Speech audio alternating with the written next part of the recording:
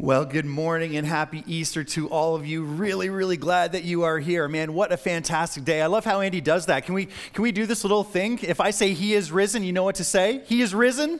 He is risen indeed. That's right. That is what, yeah, we can cheer about that. That's like the contemporary amen, right? When we applaud. Thank you, band, for leading us in the worship of our King on this great day. Appreciate you all. That's great. You know what? I have to make a bit of an apology and kind of come clean. And the reason is because I forgot something kind of significant last week, like kind of a big deal, actually. I was so excited about the Anthem launch and all of that there was an announcement.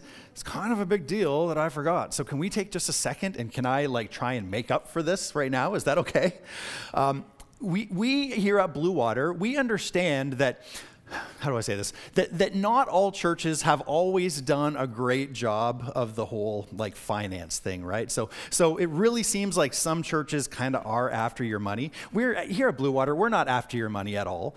But what we do is 3 times a year, and just 3 times a year, we say that, hey, If you are a part of Blue Water, and by the way, if you're here this morning, you're just visiting, if Blue Water is not your home church, this is not for you. We're not after your wallet at all. But for those of us that do call Blue Water home 3 times a year at our anniversary service, at Christmas, and then at Easter, we say, hey, if we can all just kick in a little bit more than we would normally give in our offerings to the Lord, you know what? We can take that little bit more from all of us and do something really kind of cool and amazing with it that we wouldn't be able to do by ourselves. And so I should have mentioned that last week. I didn't. So this next week or so, if you would like to be a part of that, certainly we're not twisting any arms or anything like that, but here is what this Easter offering is going to be going towards. First of all, the money's already spent. We had some really cool Easter things that we did. We'll tell you about this in the next coming following weeks, but we had an Easter egg hunt, a local neighborhood Easter egg hunt that we're hoping is going to serve as a model for further egg hunts that we can do in coming years. We're really excited about that. And then the other thing, if you've been around for a little while, you probably remember hearing us talk about the ministry to those in the jail here in town. And so anything that comes in extra, we're going to put towards that ministry or those ministries. And after those have been covered, anything else that comes in, we are going to direct towards the no fundraiser that we're trying to raise money to repave the parking lot. Everyone hates it. No one thinks it's cool, but unfortunately it has to be done. And we're almost there. So anything that comes in above and beyond what we need for those ministries will be directed to that. If you would like to be part of that, you can go to bluewaterbaptist.ca. In the top right corner, there's a button that says give. And if you add 5 cents to your donation, so anything that ends with 5 cents, our financial team will know that that's where it should be directed to. Okay, hate talking about that on Easter. So, at my house, we love playing board games. I need to see a quick show of hands. Are we alone? Who likes board games? We got okay, all right. We got some board game people in the house this morning. That's fantastic. The problem is at my place, we can sometimes come into a little bit of conflict about this, and the reason is because we don't really like the same type of games. Now, myself and the boys, we tend to like strategic type games. Now, I will have no much more fun than spending 8 hours to get 2 turns of Axis and Allies, right? Bern, you know what I'm talking about. We love that. I think that's absolutely fantastic. My wife and my daughter especially, they hate that. What they like is word games. Do we have any word game fans in the house? Play Wordle, some of us? Sure, go ahead. Hold that hand high. Don't be ashamed that you like word games. We got some word game people in the house. That's fantastic.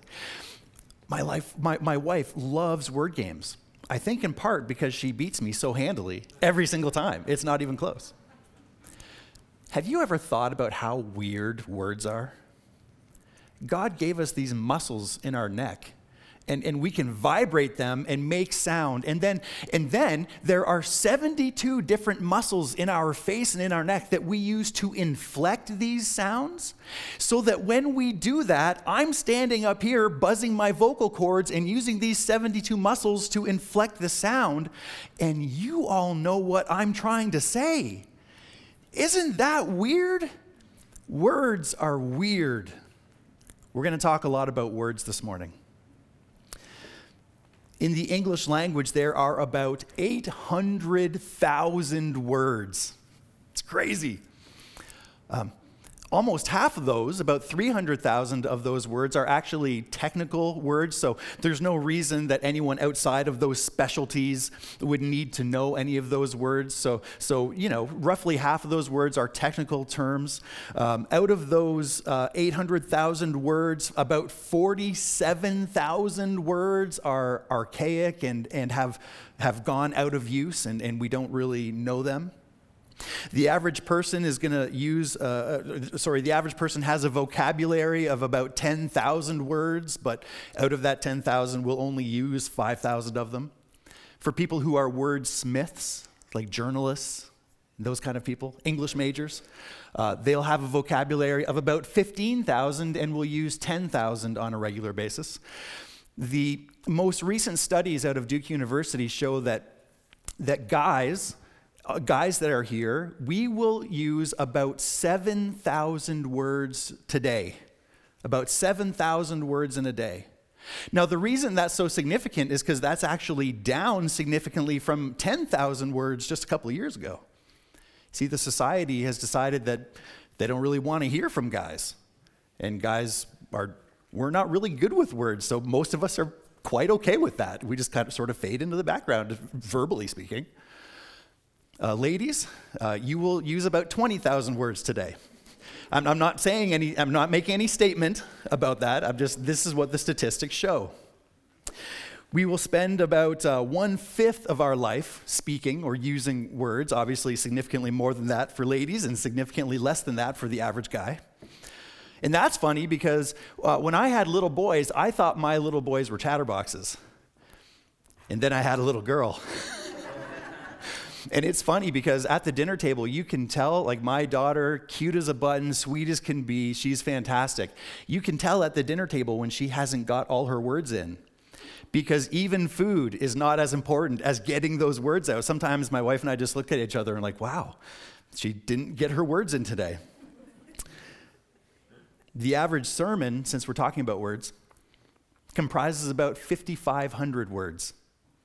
And so most of my words for the day, I'm going to use in the next half hour. As a matter of fact, I got 2 of these. So if you want to talk to me Sunday afternoons and I just kind of grunt at you, it's because I'm way over my word count. I am not fun to hang out with on Sunday afternoon, that is for sure. It's because all my words have been used. So if the average sermon is 5,500 words, there is somewhere around 37 million Christian churches in the world right now. That means this weekend, let me get this right, there will be about 203,500,000,000,000 words used by pastors to talk about Easter Sunday. In the Bible, there are 757,439 words. That's interesting because in the creation account, it doesn't say that God waved his arms or did anything like that. When God created, it says that he spoke. He used words. Proverbs chapter 18, verse 21, see if you know this. It says that death and life are in the power of the tongue. Matthew chapter 12 says that one day we will all give an account for our words, for all our words. And I read that and go, uh-oh.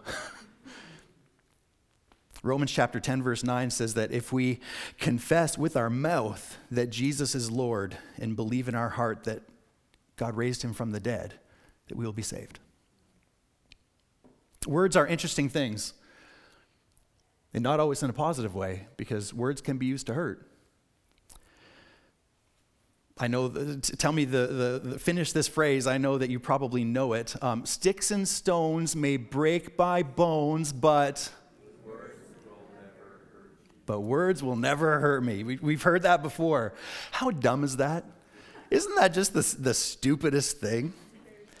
Listen, I would much rather that people would hit me with a stick or throw a rock at me than some of the hurtful things that I've heard. I'd much rather have someone break my arm than some of the times when someone has said something that they didn't think that I would overhear or they didn't think that would get back to me. I'd much rather have a broken arm, because guess what? Your broken arm heals. And man, it's hard to get past some of those things that are hurtful. Words can hurt, but words also have the power to motivate. It's about 100 years ago, right around now actually, that Benito Mussolini and Adolf Hitler used the power of words to motivate their citizens to a fervent nationalism that actually brought about in terms of human life, the most destructive event in the history of the world, World War II. But words can't just motivate to evil, they can also motivate to good. You can probably think of some of the famous speeches that you've heard that motivated people to good. Now, it's interesting, in my research, it turns out that here in Canada, we don't have very much in the way of famous speeches. If you know of some famous Canadian speeches that I missed, please let me know. But it seems like in Canada, all of the famous speeches that we know come from either across the pond in the UK or for our neighbors to the south. But I think that probably you will know some famous speeches that I might mention here. See if you can finish this. FDR said that we have nothing to fear except fear itself. We know that.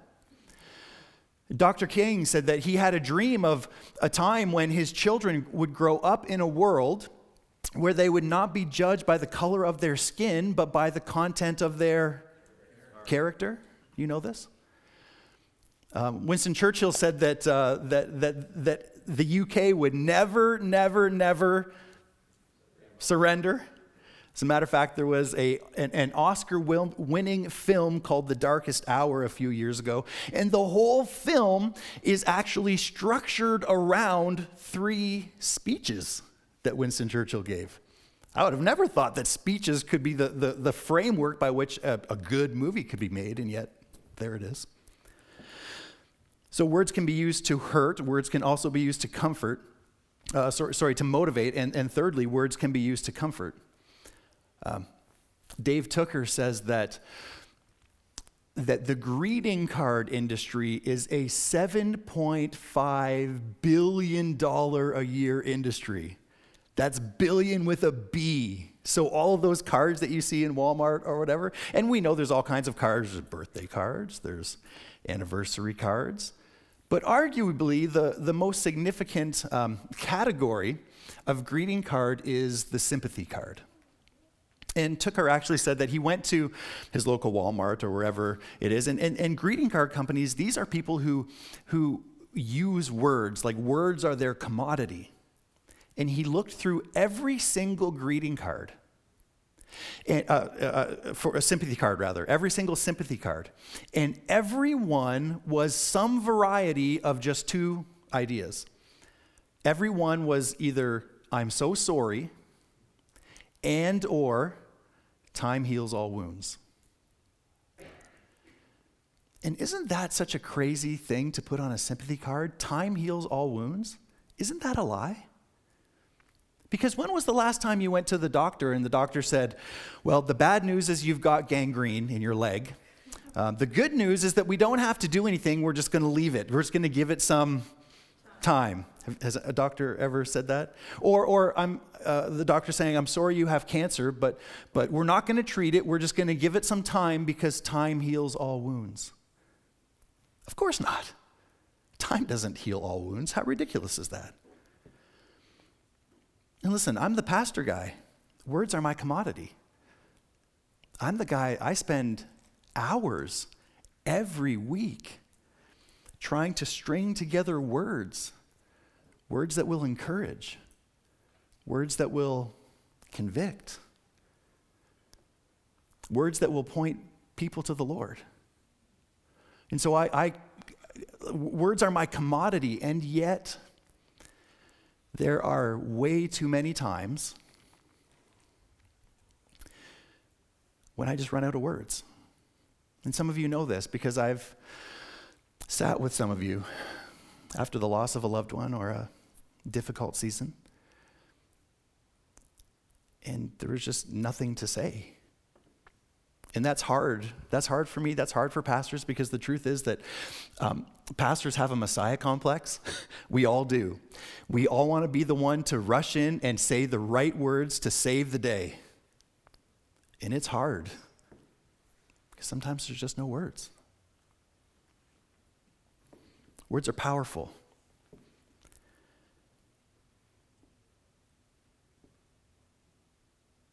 But sometimes there are just no words.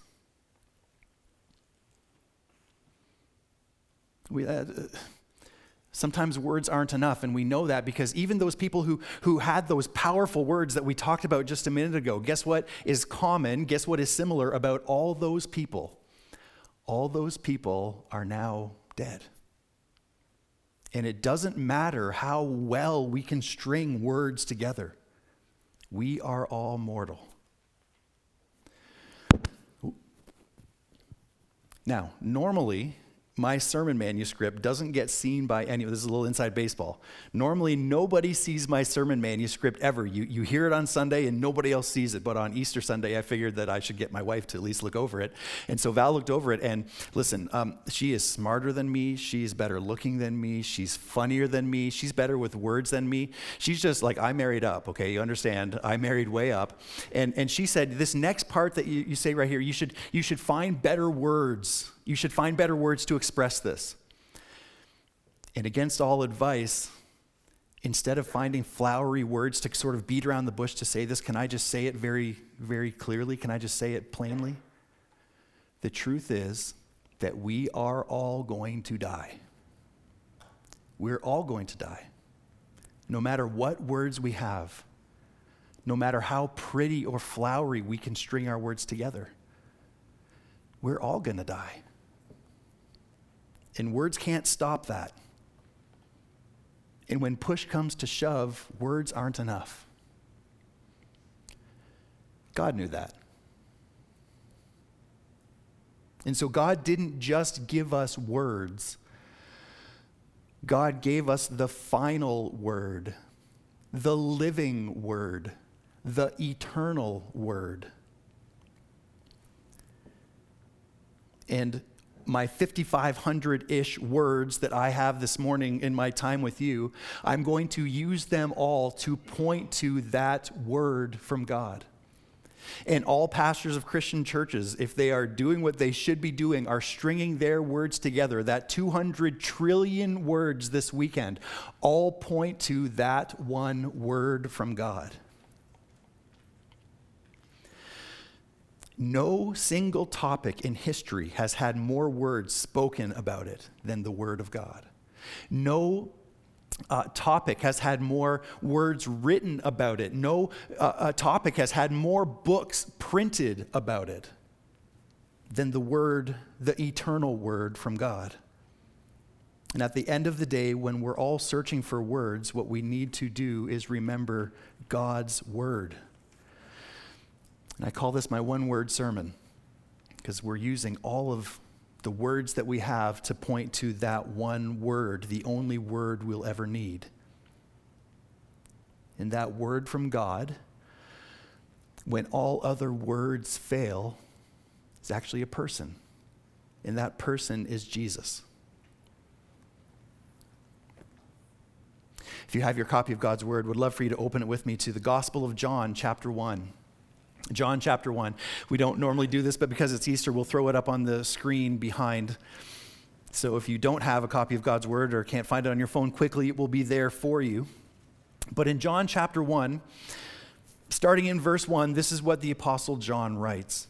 He says, in the beginning was the, notice it's a capital W, in the beginning was the Word, and the Word was with God, and the Word was God. He was with God in the beginning. Through him, all things were made. Without him, nothing was made that's been made. In him was life, and that life was the light of all mankind. The light shines in the darkness, and the darkness has not overcome it. Bouncing down to verse 10, he continues and says, he, and speaking of the Word, which is Jesus, who is Jesus, he was in the world, and though the world was made through him, the world did not recognize him.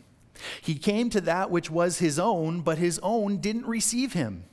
Yet, to all who did receive him, to those who believe in his name, he gave the right to become children of God. Children born not of natural descent, nor of human decision or a husband's will, but born of God.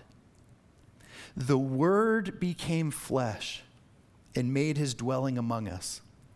We have seen his glory, the glory of the one and only Son, who came from the Father, full of grace and truth.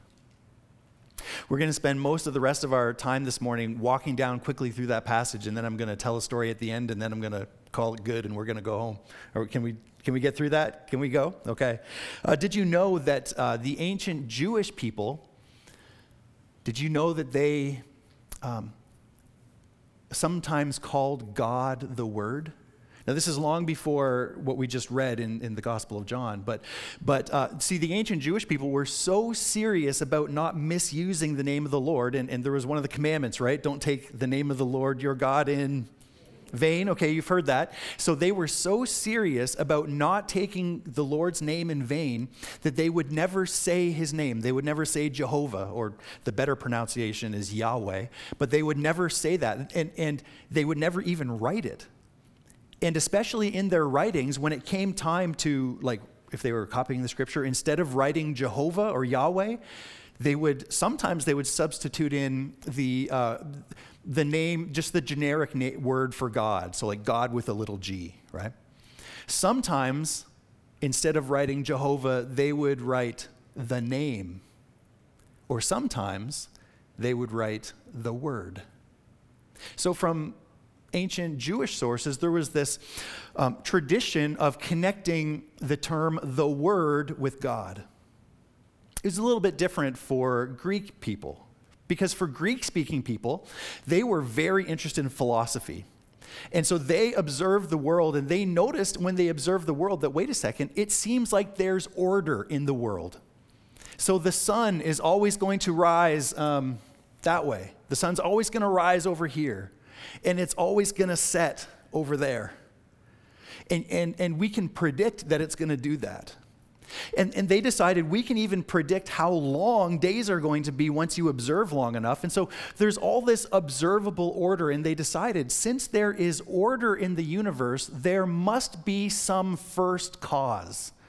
There must be something that causes all this order. There has to be. And they called that first cause the Logos, which is just their word for the Word. And so the Apostle John, when it came time to write his gospel, his account of what happened to Jesus, he draws on these various themes, this Hebrew tradition of connecting the Word with God, and the Greek tradition of the uncaused first cause. And connects that to Jesus. And he says, in the beginning was the Word who was and is God. Look at verse 4. Look what it says. It says, in him was life, and that life was the light of all mankind. Now, since we're talking about words, in English, we have this one tired word, life, if we're talking about life.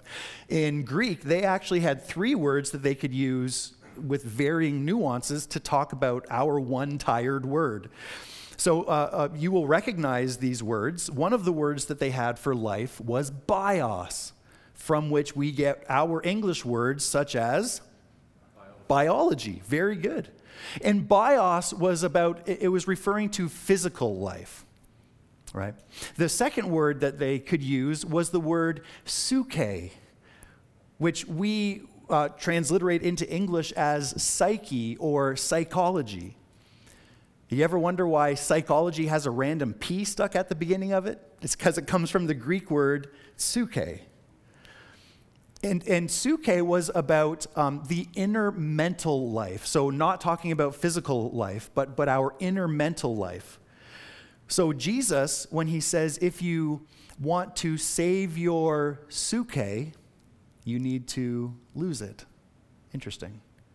So they had bios, they had psyche, but the word that they use far more regularly than anything else is the word Zoe. Anybody know anyone named Zoe? Quick show of hands. Do we got anybody that knows a Zoe? Guess what? Zoe's name means life in ancient Greek. That's where that word comes from. And Zoe was not specifically about physical life, that's bios. It wasn't specifically about our internal life, that was psyche. Zoe, and by the way, we get our words like zoology, or I guess even zoo, from Zoe. They used it much more broadly than we use that version in our language.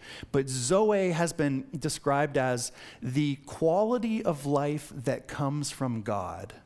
So it's not the physical part, it's not the internal part, it's the quality of life that comes from God.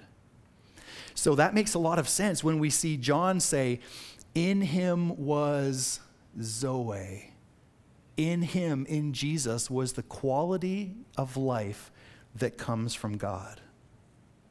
We bounce down to verse 10 and see that John says that even though Jesus made the world didn't recognize him. And then interestingly, he's going to take the whole rest of that book. He's going to take the whole rest of his gospel and describe how even though Jesus was and is God and made the world, people didn't recognize him to the point where he died on a cross for our sins.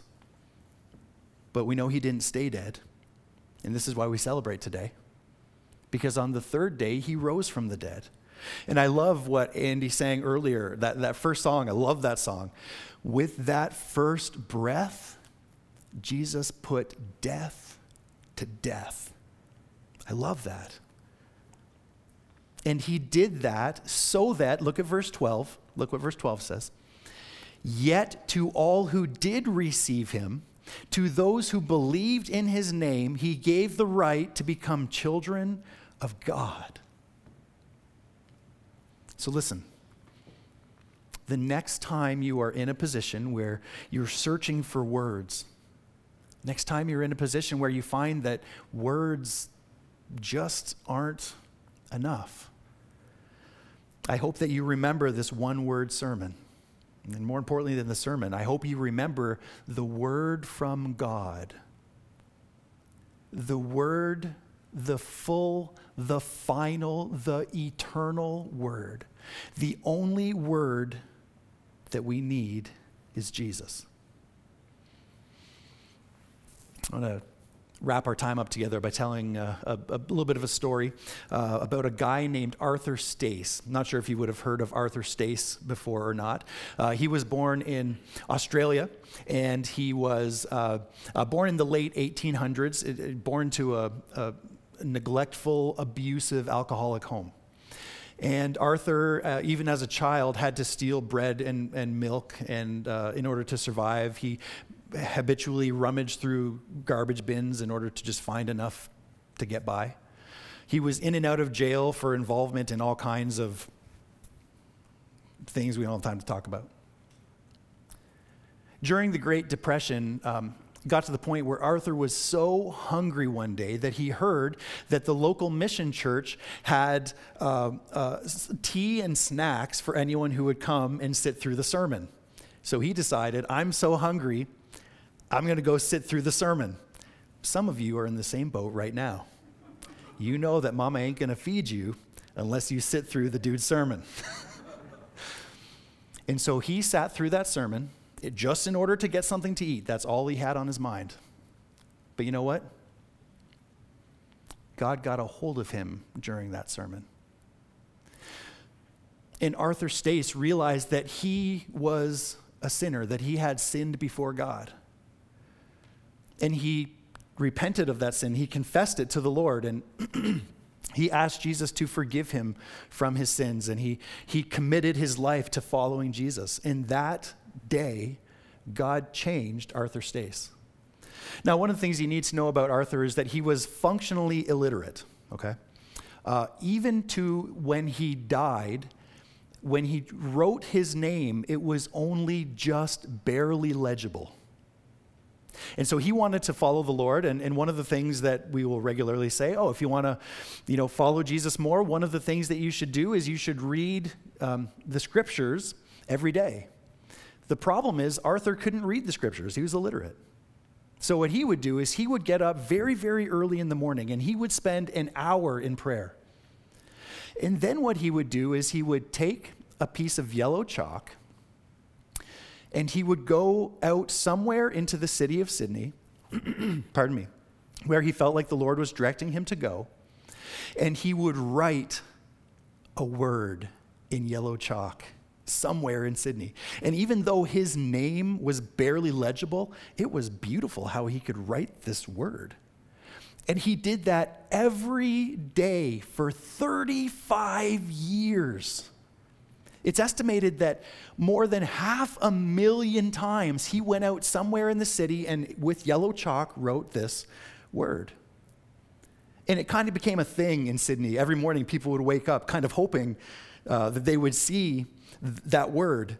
And it sort of became a thing, and people would like pass the word. Like, did you see that the word was here? And then, this day it's over here. Arthur died in 1967.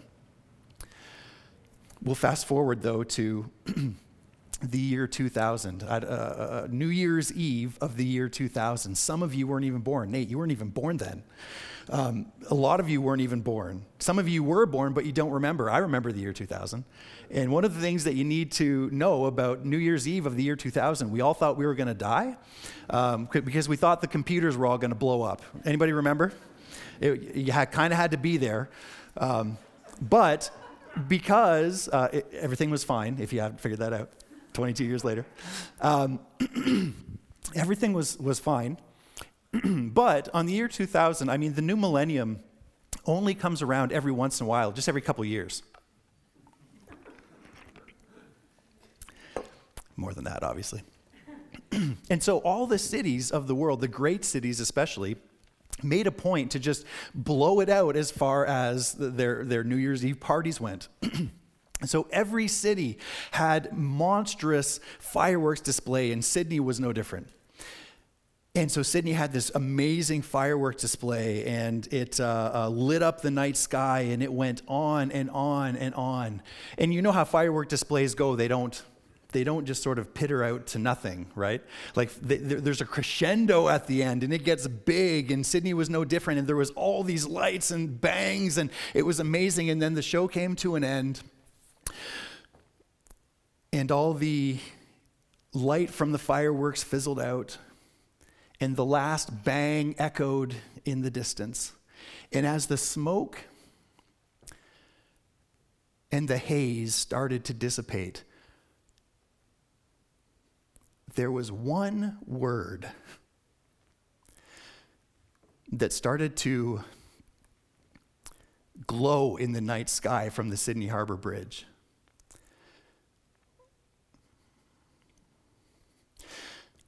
And that one word was the same word that Arthur Stace used to write, exactly how he used to write it, in bright yellow against the dark sky.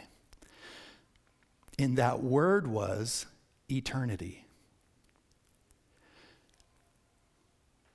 More than 500,000 times, Arthur Stace tried to remind his fellow, Sydneyans? I don't know, whatever it is to describe people from Sydney, to describe his fellows in Sydney, that there is the reality of eternity. It looked just like this. That's how illiterate Arthur wrote it.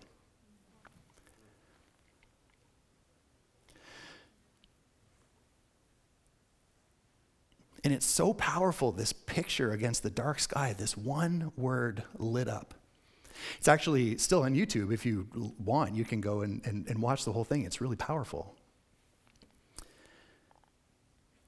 You see, words are powerful. But someday words are not going to be enough. And just like Arthur Stace was reminding his friends and fellows, we need to remember too that one day we will all face eternity. And when we do, no word is going to have any value. And we all put value in certain words. Maybe we put our value in the word success. Maybe we put our value in the word family. Maybe power. None of those words are going to mean anything. In the face of eternity, the only word that has any value is the word of God. The final, eternal word, Jesus. It's all about Jesus. If you're here this morning, and if you've never made that decision to make Jesus the Lord, the first place in your life, if you've never repented of your sin and turned to Jesus in faith, I would love to talk to you about that.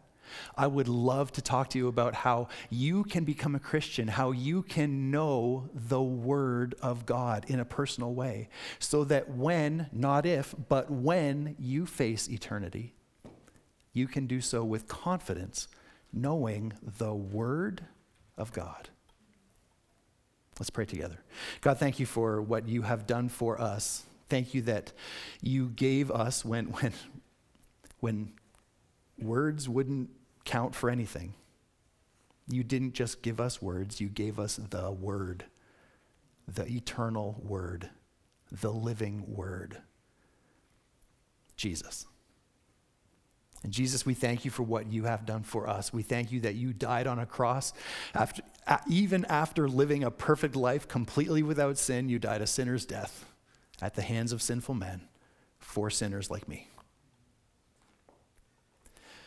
Lord God, I pray that if there is anyone within the sound of my voice right now who doesn't know you in a personal way, that this would be the moment where they make the decision that they need this. I pray that they would that they would have the courage to talk to either myself or someone that they know who knows you and loves you.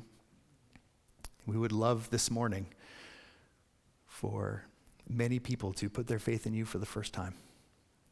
We would love this morning for those who have at some point made a commitment to you in the past, but that's grown cold. We would pray that we would love that there would be a warming of their hearts towards you this morning. What better day than on Resurrection Sunday? Lord, we pray that you would help us to continue to grow in the grace and knowledge of you, our Lord and Savior Jesus Christ, the Word of God. It's to him that we give all glory. Jesus, it's to you that we give all glory, both now and forever. Amen. Amen. Friends, you are loved. Happy Easter.